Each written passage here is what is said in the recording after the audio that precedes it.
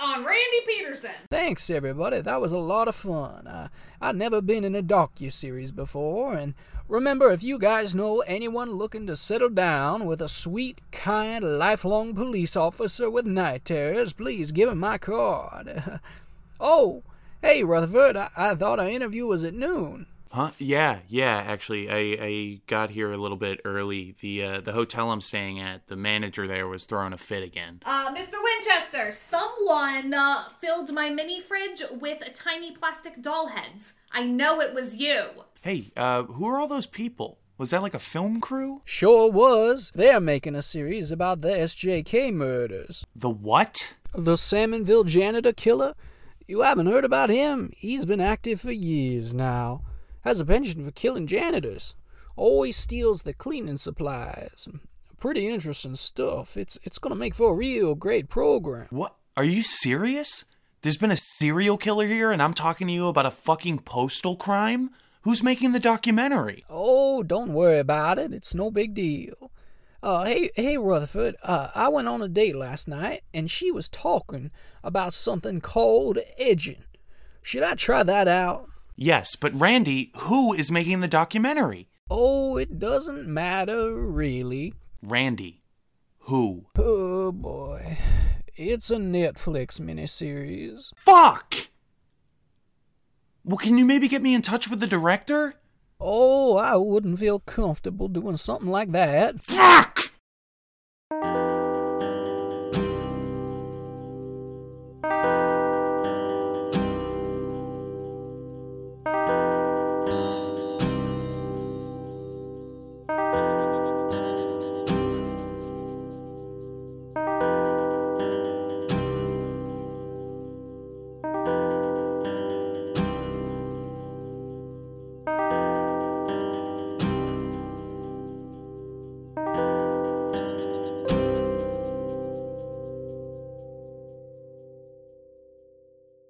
Hi, I'm Rutherford Winchester. Last week on the Salmonville letter writer, I was shot in the leg. I also got to look at the first 3 letters sent by the mysterious Salmonville letter writer. Those 3 letters, shocking as they may have been, were only just the beginning. The letter writer wasn't done with Sally Johnson, Kathy Stanford, and especially not Donald Hemsworth. But I can't blame them there. I mean, Donald is just... well, in his line of work, you'd probably call him grade A beef. Since meeting him, I often wonder what it would feel like to be wrapped up in Donald's arms on a rainy night. I bet it'd feel safe. Like nothing in the world can penetrate the love in the room right now. Anyway, after the first 3 letters were sent, the letter writer went silent for a week. Salmonville residents waited, wondering who would be blackmailed next. I spoke to town historian Lester Stanby.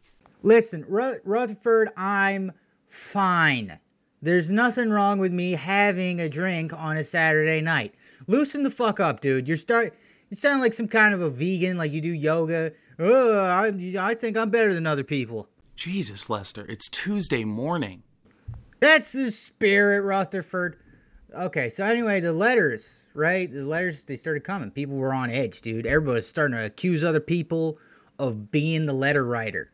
It's pretty wild. This one guy, I forget his, I don't know. Let's just call him Chris Kyle. So Chris Kyle, he became convinced his neighbor was the letter writer. He decided to take matters into his own hands. Chris set up a sniper in the window of his attic, and he tried to kill his neighbor. He ended up shooting a postal worker by accident, which is fine. Fuck the postal service. You can't even drink in there. They'd fucking judge you. The letter writer had Salmonville in their grip. But what was it that they were after? Justice? Money? Power? A mix of the 3? Or were they just bored? As the case became more highly publicized, the pressure mounted on Randy Peterson, lead investigator of the Salmonville PD. Oh, it was crazy back then.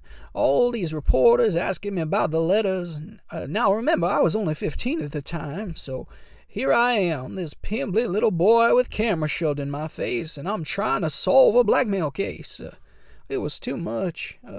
I hadn't even lost my virginity yet, and the reporters knew it. They'd make fun of me all the time, but really there was not much more I could do until another letter was sent. Now, everybody thought Randy Peterson would be the next person to get a letter. Everyone in town really liked to make that guy cry. It's very easy, wonderful pastime. I don't cry much anymore. You catch your spouse cheating on you enough times and the emotions pretty much shut off, you know. Sometimes I hold my hand over a lighter just to feel something. A new letter would come on June 23rd, 1973. It was sent to the campaign headquarters of mayoral candidate Jason McCaffery. At the time, McCarthy's numbers were skyrocketing, dude. He did an 8-ball during a stump speech, and everybody loved that shit. Like, all he really had to do was ride that high to the election.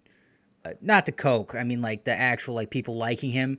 And the election was in a couple months, so I think he just might have been able to get some of his ridiculous plans done. The guy was not really stable. He's kind of a nut. He publicly condemned the town government for allowing fracking. Like, what a fucking buzzkill, dude. McCaffery was not a shy man. He was critical of those in power and gained a lot of enemies as a result. He was especially contentious in the throes of his 1973 mayoral campaign.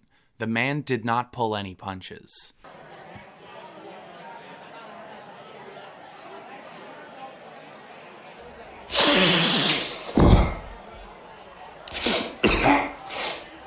Ooh. Okay. You know, about a few months ago, I was in Indiana, and I meet this kid. He was probably about 14 years old, and he says his name is Michael Pence.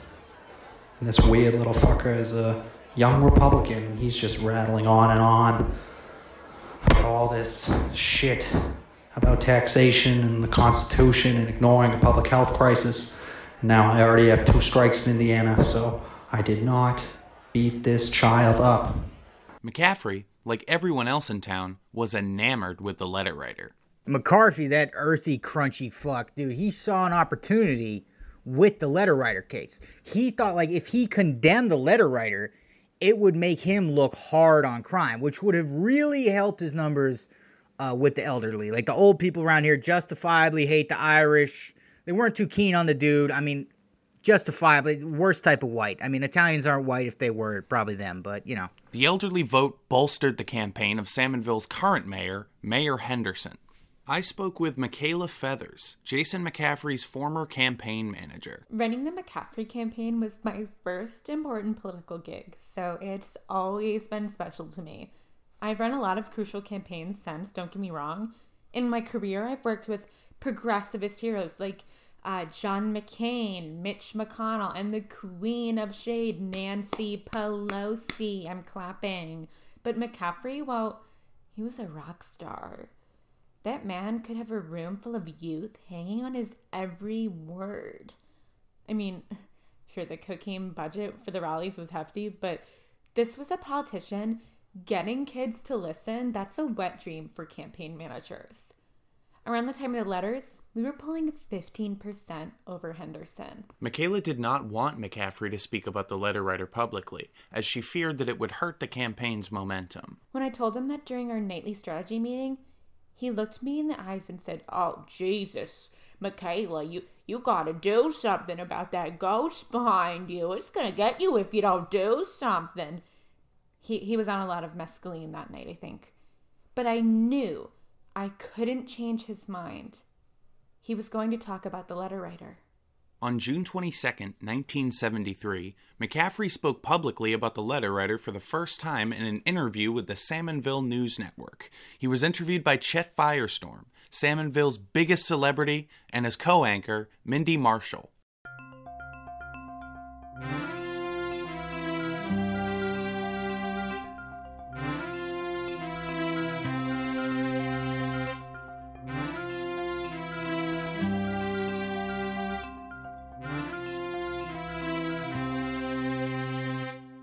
Hello everyone and welcome to Salmonville News at 7 here on SNN.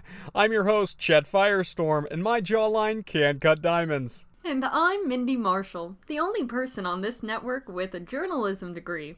Oof, Nancy, that tone of yours could cut diamonds too. Oh, Chet, You kid her. I can't believe you took time away from looking in the mirror to insult me like that. Tonight, SNN has an exclusive interview with mayoral candidate Jason McCaffery. McCaffery agreed to participate on the condition that he could make an announcement at the top of the interview. Before I play McCaffery's statement, I feel that it's important to mention that he was on quite a bit of horse tranquilizers at the time of the interview. Frankly, he was nearly resting his head on the microphone. Thanks, Chet. I'm here tonight to speak to one person. The Salmonville letter writer. If you're watching this at home, and I am sure that you are watching this at home, I'm here to tell you one thing. Leave the people of Salmonville alone. You seem content with blackmailing these nice people while hiding behind your pen. And I'm here to tell you, if I am elected as mayor, I will make capturing you the number one priority of this town government. In a town like Salmonville, we don't use our words to solve problems. We use actions. And if need be, gratuitous hyper-violence. I am not afraid of you or your cowardly letters. I am an open book. If you send so much as one more letter, I am declaring an all-out war on you. As my cousin, Bobby Kennedy, once told me, never back down when you truly believe in something, Jason. Also, bulletproof vests are complete, total mockery, malarkey, and a sham. Thank you. And remember, a vote for McCaffery is a vote for the Irish. Thank you, Mr. McCaffery. I wanted to ask about your campaign financing. It's a matter of public knowledge that your campaign has shattered previous crowdfunding records. Have you kept detailed records to indicate that these funds are being used appropriately? And if so, what— Sorry about that, Jason. Mindy sure does ask a lot of boring questions. Now tell me, are you dating anyone? McCaffery's threat took the town by storm. That speech made our polling numbers shoot up even more. We spent the whole day at HQ celebrating. It was a crazy day. I'm pretty sure some of the interns had a 4-way. One of the 4 was, sort of left out, though. Kind of like he wasn't even there. It was so long ago now, but I feel like his name was Evan. Evan was always really bad at putting himself out there when it mattered most. But the party came to a grinding halt once the mail came. It was June 23rd, 1973. The Salmonville letter writer had struck again. Now, I neglected to mention the name of the voice actor who plays the letter writer on the show last week, so now I'm going to do it. His name is Justin Armando. Fuck that, I can't read that word.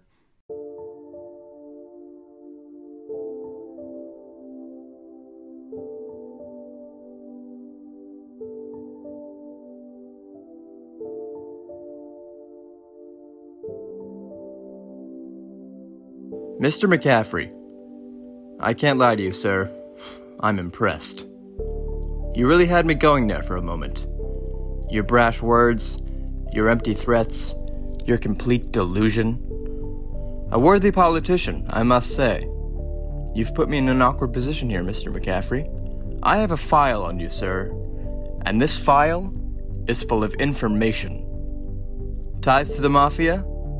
Ownership of a cocaine operation out of state? Your planned annexation of Italy? It's all there. But you and I both know that will only make you more popular in this godforsaken town. I do, however, have one worthwhile bit of information. Your alleged familial relationship with the Kennedys? That I can easily disprove. In fact, I have a DNA test that can prove it. If you're outed as just a regular Irish person, well, I don't have to tell you how bad that will be. Your entire campaign will evaporate. All the hard work your staff did, the O.J. Simpson endorsement, it'll all be for nothing. I'm giving you one chance. You and I could work together, you know. If you become the mayor, you'll need dirt.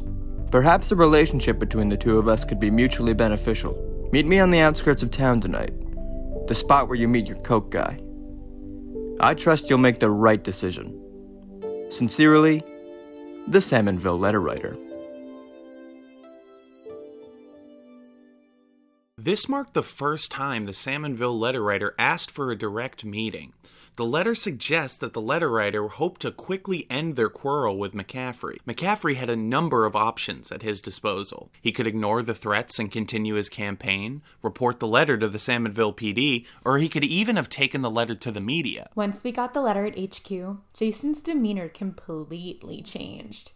He was laser focused. Must have reread the letter 50 times before he said anything to us. McCaffery, never one to turn down a challenge, decided to meet with the letter writer in secret. There was a lot of speculation that McCaffery would have indeed chosen to work with the letter writer if it could benefit him. Others suggest that he went with the lethal intention of killing the letter writer as he was fiercely defensive about his Kennedy-linked lineage.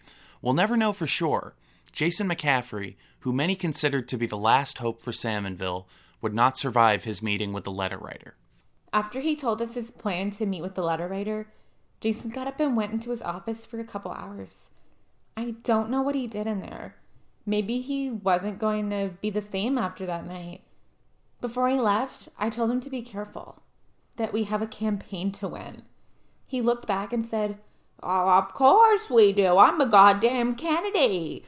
Then he went and spoke with Evan, the shy intern. I have no idea what was said between them, but Evan became much more involved in the foursome after that. He really bloomed. Maybe that was McCaffery's last bit of goodwill unto all men. I like to think so. Jason McCaffery drove to the outskirts of Salmonville. He arrived at his usual spot where he bought cocaine for himself and his staff, just off the road, towards the entrance of the Salmonville Correctional Institution. This particular prison was the most heavily guarded and housed prisoners deemed, quote, threatening to the lifestyle and public safety of those in Salmonville. The prisoners mostly consisted of convicted murderers and any person that had stepped foot into a Planned Parenthood office. Now, McCarthy's spot was a dangerous one. The only reason he ever met with his dealer there was because the dealer himself was a guard at the prison. He wasn't like a guard. He was a bear trainer.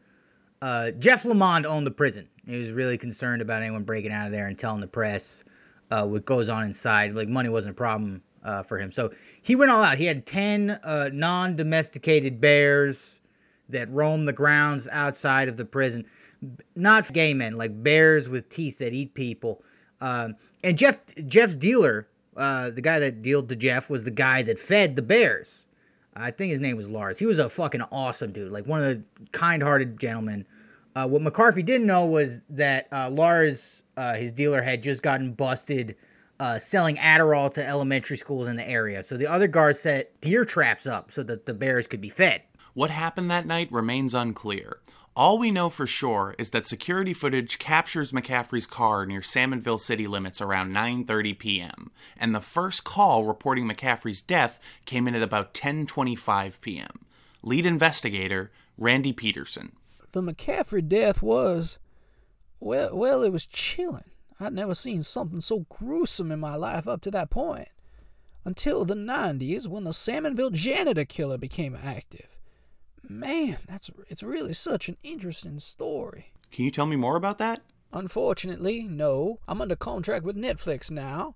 I hope they let me read for Master of None Season 3. But I can give you the details of McCaffery's death. Fine. From what we gathered, McCaffery was running away from something at the time of his death. Whether or not that was the letter writer is up for debate, but we didn't find anything at the scene to prove that. McCaffery's autopsy showed that he had a lot of cocaine in his system, which we figured was a given. This was the 1970s. The government had just started churning this cocaine stuff out to the public, so no one really knew about the dangers of it then. What we knew for sure is that while he was running, his leg was caught in a deer trap. He was basically pinned to the ground. McCaffery reportedly cried out in pain, which caught the attention of a prison guard who was stationed in a tower on sniper duty.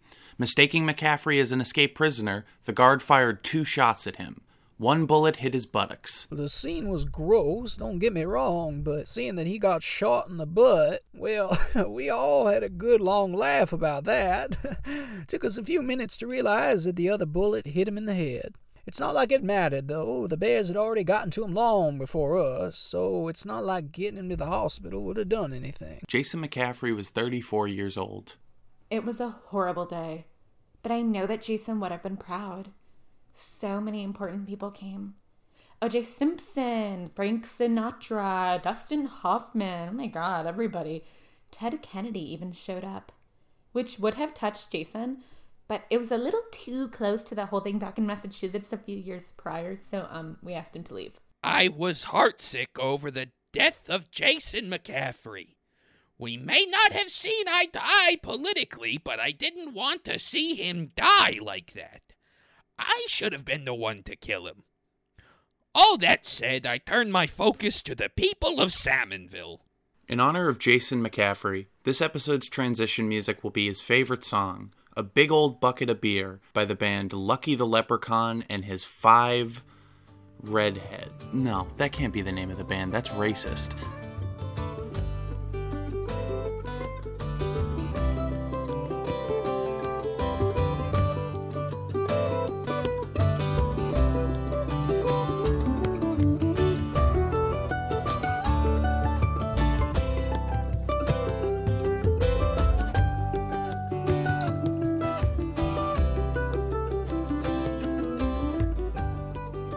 Wow, I looked it up and that's actually the name of the band. That's in horrible taste.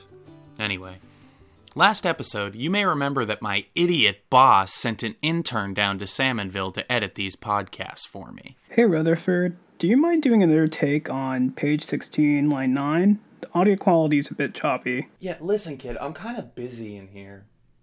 Sir, I don't mean to be rude, but you're watching The Daily Show with Trevor Noah, sir.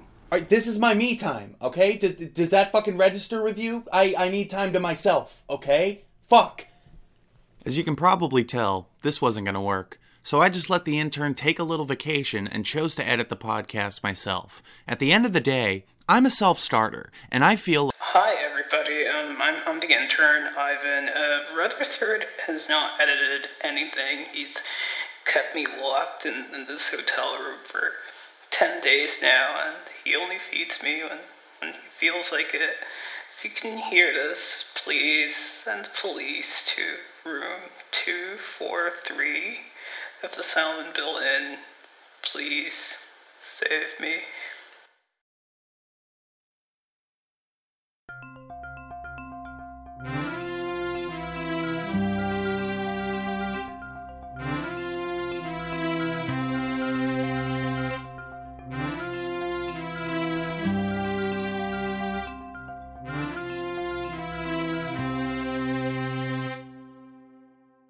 Breaking news for you at the top of the hour. I'm Chet Firestorm. And I'm Mindy No Marshall. time for that right now, Mindy. We have just received reports that Jason McCaffery, candidate for Salmonville mayor, has been found dead. He was 34 years old. Oh, almost as old as you, Mindy. McCaffery's death sent a ripple through Salmonville. Public interest turned to fear. Residents were glued to the news every night for updates on the case. Chet Firestorm, fresh off signing his lifetime contract with SNN, now had the biggest story of his career. Chet Firestorm was a real rock star in Salmonville. Like, he was like a fuckable Tom Brokaw. Like, people hung on his every word, dude. Even before the letter writer, Chet was a huge celebrity in Salmonville. Audiences loved his reporting. Hi, I'm Chet Firestorm. Our top story tonight: is the Brady Bunch making your children polyamorous? Our top story tonight: gin. Good for dogs? Hi, I'm Chet Firestorm. Our top story today: local supermodel seen on date with television celebrity Chet Firestorm. Oh, you guys. Top story? Really? I figured Russia's nuclear warheads would go to the top. Chet Firestorm reporting on location in Jonestown. This reporter has only one thing to say. This place rocks. Chet's co-anchor, Mindy Marshall, was not as popular as he was. Mindy was an absolute pro, dude. A fantastic journalist. Her reporting blew Chet's out of the water, but she didn't have his charisma. In short, the Nixon administration has shown time and again that it's willing to break whatever laws stand in the way of their plans. It's a slippery ethical slope that I'm not sure this country can stay on.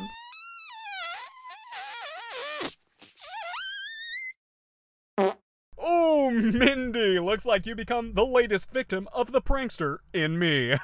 You should see the look on your face. Great work, though. In the week following McCaffery's death, no letters were sent out, but still, no one in Salmonville felt safe, especially those who had already received a letter. Sally Johnson wasn't available for comment, but she did send me this written statement. Quote, "Even though I hadn't gotten a letter in 2 weeks, McCaffery's death shook me to my core. I was terrified. My husband was beginning to suspect something was off after I had moved my most valuable rocks out of the house and into a secure location. Hey Rutherford, check out my latest rock. I call this one Jazz, because I tell a lot of people I'm really interested in this rock, though I secretly do not care for it." End quote. She's such a strange woman. I then spoke to Kathy Stanford and Donald Hemsworth. Yeah, I saw about McCaffery. I was worried, but I just kept driving my bus, muzzling the kids, and placing my bets. I couldn't worry about the letter writer being after me. Hell, there were already 6 or 7 bookies that I owed money to after me. I just kept on trucking. I felt really bad for McCaffery, but I knew I was safe. The letter writer, he just kept sending me pictures of his ass. Sometimes he would include poems with the pictures. They were actually pretty good poems.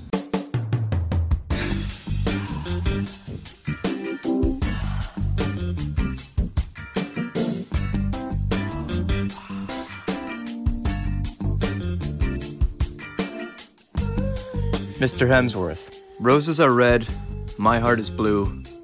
I can't go a second without dreaming of you. Keep working on your meat. Keep it tender. Maybe one day, I'll be the one in your meat blender. Sensually yours, the Salmonville letter writer.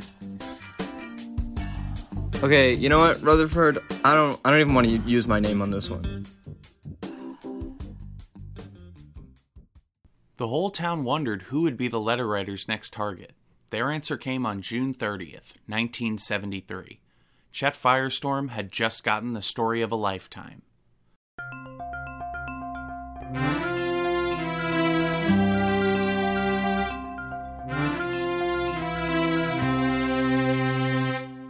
Good evening, everyone, and welcome to Salmonville News at 7. I'm Chet Firestorm. And I'm Mindy Marshall. Earlier today, our offices received an unmarked letter with my name on it. Inside was an additional letter, a small note with instructions, and a wasteful amount of golden glitter. The instructions state I am to hand Chet this letter in my hand to be read live on the air. If Chet stops reading, our broadcast will be cut short. So Chet, here you go. Thank you, Mindy. Your hands are clammy. Let's open this letter, shall we? Oof, that's a ton of glitter. I can tell you one thing, this reporter would never allow his broadcast to be interrupted. Let's see. Mr. Firestorm, this is the Salmonville letter writer. Pause. Before Chet reads his letter, there's a few things you should know about. For one, this would be the first time Salmonville residents would get to hear the contents of a letter. Up until this broadcast, most of the letters were locked away by police. Next, Chet had some secrets of his own. Now, Chet, like all Americans, is entitled to his private life. Whatever he does in his own home is his business, and he took his privacy pretty seriously. His house was gated to block off paparazzi. He had 2 security guards outside his house. People were rarely seen entering the home.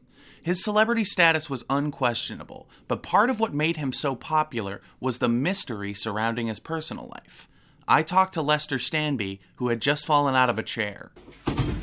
Ah! Fuck! Oh, that was my tailbone! Fuck! Oh, Jesus Christ. Oh. You seen that video of Chet having a mental break? That shit was hilarious. Mr. Firestorm, this is the Salmonville letter writer. Are you surprised to hear from me? I'd think not. You have a horde of adoring fans, Mr. Firestorm. Oh, do those fans know what you do at night? Do they know that you... that you spend your nights at home pretending to be a baby? Do they know about the adult-sized crib? What about your adult-sized high chair? Do you think they know about the diapers? I only have one thing to say to you, Chet. Does baby want his bottle? There you have it. An admittedly ridiculous letter from the letter writer. Chet, do you have anything to say about these baseless allegations? Well, Mindy, this wedo is it's written by a big old meanie. He gave me a big boo boo. Chet, what are you doing? Be serious. That wedo is that letter is a mean. I'm a good baby. Chet, Jesus, relax. Chet, what are you doing? I don't know why you're acting like this. I'm not your babysitter. I'm really honestly not even sure how to deal with the situation right now, and you're freaking me out. So I want my bottle. Chet had had a complete mental break live on air. From this point on, Chet was only able to communicate in baby talk. Could this be from sheer embarrassment, or was the letter true? Well, the short answer is yes, the letter was true. And look, I know that kink shaming isn't cool, and to be honest, I don't even know if Chet's thing classifies as a kink, but like, Jesus Christ, it's true, and it was just so fucking weird what he was doing. It's easy to laugh at shit. Hell, I always do watching him on the news. It makes me feel better about me, you know. But I feel for the guy. He wasn't like hurting anybody. Sure, he lied a lot, but this is news. Don't trust fucking media, you know. He's no worse than anybody else there. In the days following that broadcast, it was discovered that Chet was using a device called a SABCP. Salmonville Adult Baby Caretaking Practitioners, an underground business that catered to Chet's needs. I spoke with their owner, Nicholas Knight. A line of work like mine is messy, sure, but we're helping people, and that's what makes it easier. Nicholas describes Chet as an AB, or adult baby. Nicholas himself is a CP, a caretaking practitioner. CPs specialize in taking care of ABs. God, what the fuck? ABs are everyday people like you or I. The only difference is that they behave like babies. Us CPs are tasked with feeding into this illusion by feeding them baby food, reading them books, teaching them their letters, burping them, changing them. It's like being a hospice nurse, but somehow less cute. Now, Chet was a frequent customer of ours at the time. Unlike most ABs who would hire us infrequently, Chet required nightly work, overnights, daytimes, play dates. He was really committed to being an AB. His entire 3-story was basically one large playroom. He slept in a crib. Nanny, Manny, Chet didn't care who took care of him. He just wanted 2 things. To know he was a good boy, and he wanted his bubba. Many figured that Chet would be fired from SNN. Unfortunately for them, Chet had recently signed a lifelong contract with Jeff Lamond. I spoke with his granddaughter, Beatrix. My grandfather could write a mean contract.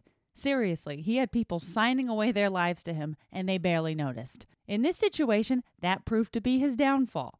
Grandpapa was certain that Chet could make him money for decades to come, and he sure didn't want to lose him to those NBC pricks. So, he drew up a standard lifetime contract, which Firestorm signed in his blood. Willingly, I might add. Sadly for us, that contract meant that we couldn't fire him after the whole baby thing. The news got really weird after that. He could read fine, but he couldn't stop talking like a damn baby.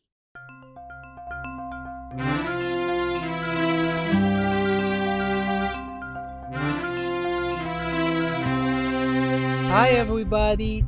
I'm Chet Firestorm. I'm Mindy Marshall. President Nixon has vowed to stay the course.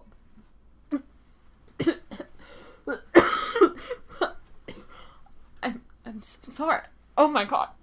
Oh my god. What is that? No. I made an uh-oh. Chet, did you... No. Jesus Christ, what the fuck? I don't get paid enough to put up with this shit. Chet, you're 38 years old. Stop this. Mindy, we're on the air right now. You can't just walk away. Can someone get Chet a diaper? We're going to go to commercial. Can someone get Chet a diaper? Chet was soon demoted to co-anchor. Mindy took over the head anchor position, a position that she still holds today. Chet now broadcasts from an adult-sized crib next to the news desk. Chet and Mindy are said to be on much better terms than they were in the 1970s. Quite a touching story, really.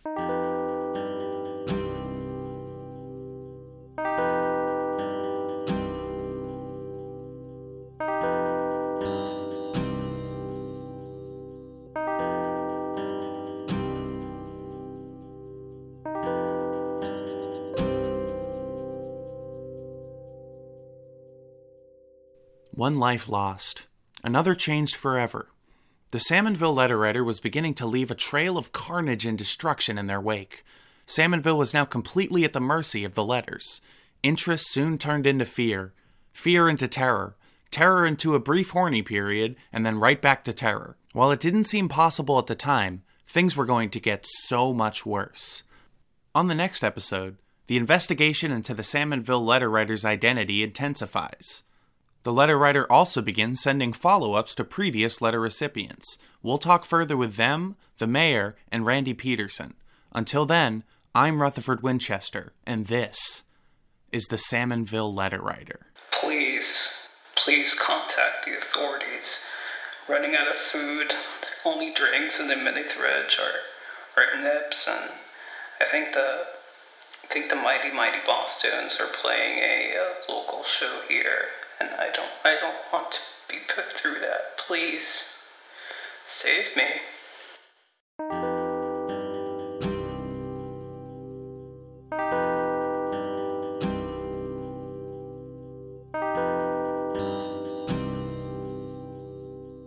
The Salmonville letter writer's artwork is done by graphic designer Haley Mulvey. You can contact her on Instagram for commission work at HaleyMulvey_design. The Salmonville theme is written and performed by Max Shulkov. You can find him on Twitter at Carl Maximilian. I'm Ben Loftus. I write the show and play Rutherford Winchester. This week's cast includes Al Christakis, who you can find on YouTube at Al Christakis, Sarah Fristo, who you can find on Twitter at Rodent Sheriff, Alex Lennon Simon on Twitter at Sheila Bookie, Jacob McDowell on Twitter at Sewerteen69. Callie Webb on Twitter at Old Pal Cal. You can also listen to her podcast, My Friend Show, the podcast, on Apple Music and Spotify. Ivan Tenrayo on Twitter at Joanna Newsom41. Riley Halliday. You can visit her websites at thriftsandprints.com or her Instagram at thriftsandprints. Neil Linsky on Twitter at Neil Linsky. Alex Forrest on Twitter at HitchWillSmith. Alex and Neil have also started a new webcomic together named People of Beer, which you can follow on Twitter at People of Beer. Patrick Doran at Lunch Enjoyer. You can listen to his podcast About List, or watch his independent film, Jexy, wherever you stream your movies. Jamie Loftus at Jamie Loftus Help. You can also listen to her new podcast, Lolita Podcast, wherever you get your podcasts. And lastly, Carter Hambley, who also provided additional writing for this episode. We'll be back next week on Monday. Thanks so much.